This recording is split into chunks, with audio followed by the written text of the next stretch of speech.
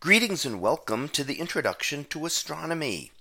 One of the things that I like to do in each of my introductory astronomy classes is to begin the class with the astronomy picture of the day from the NASA website, that is apod.nasa.gov/apod.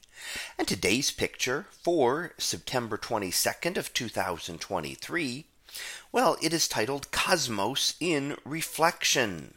So what do we see here? Well, in the foreground here on Earth, we see a number of mirrors.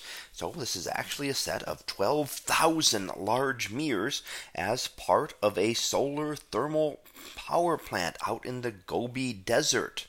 And these mirrors during the day will actually turn to track the sun and focus that sunlight on the central tower of the power station. So that is one way to gather power from the sun, with these large number of mirrors all working together and all set up to track the sun over the course of the day.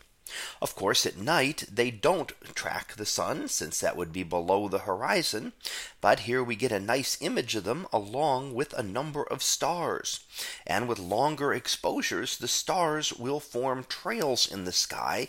And in fact, each star will form a circular pattern moving around the sky over the course of the night. Now, the central point, which would be up above this image, would be, in this case, the North Pole. So the North Pole, very close to the star Polaris, would be the central point around which everything seems to rotate. And that is essentially the extension of the Earth's North Pole out into space. So the closer a star is to the pole, the smaller the circle it makes. Polaris itself is very close to the pole, and while you can't see it here, it's not exactly at the pole, so it would be making a very small circle around the pole itself.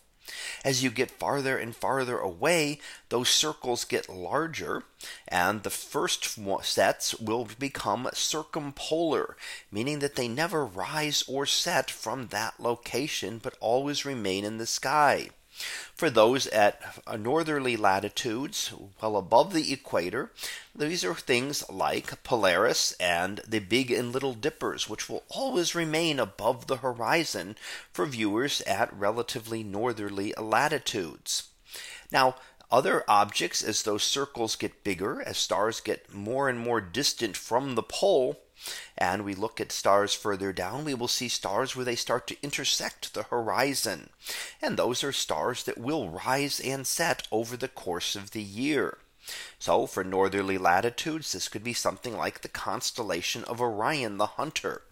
Orion, a very prominent winter constellation, is one that can be seen to rise and set over the course of the day.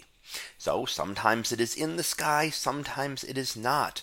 However, for those northerly latitudes, things like the Big Dipper can always be seen. And if you know where to look for it, you will see it regardless of what time of year you are looking.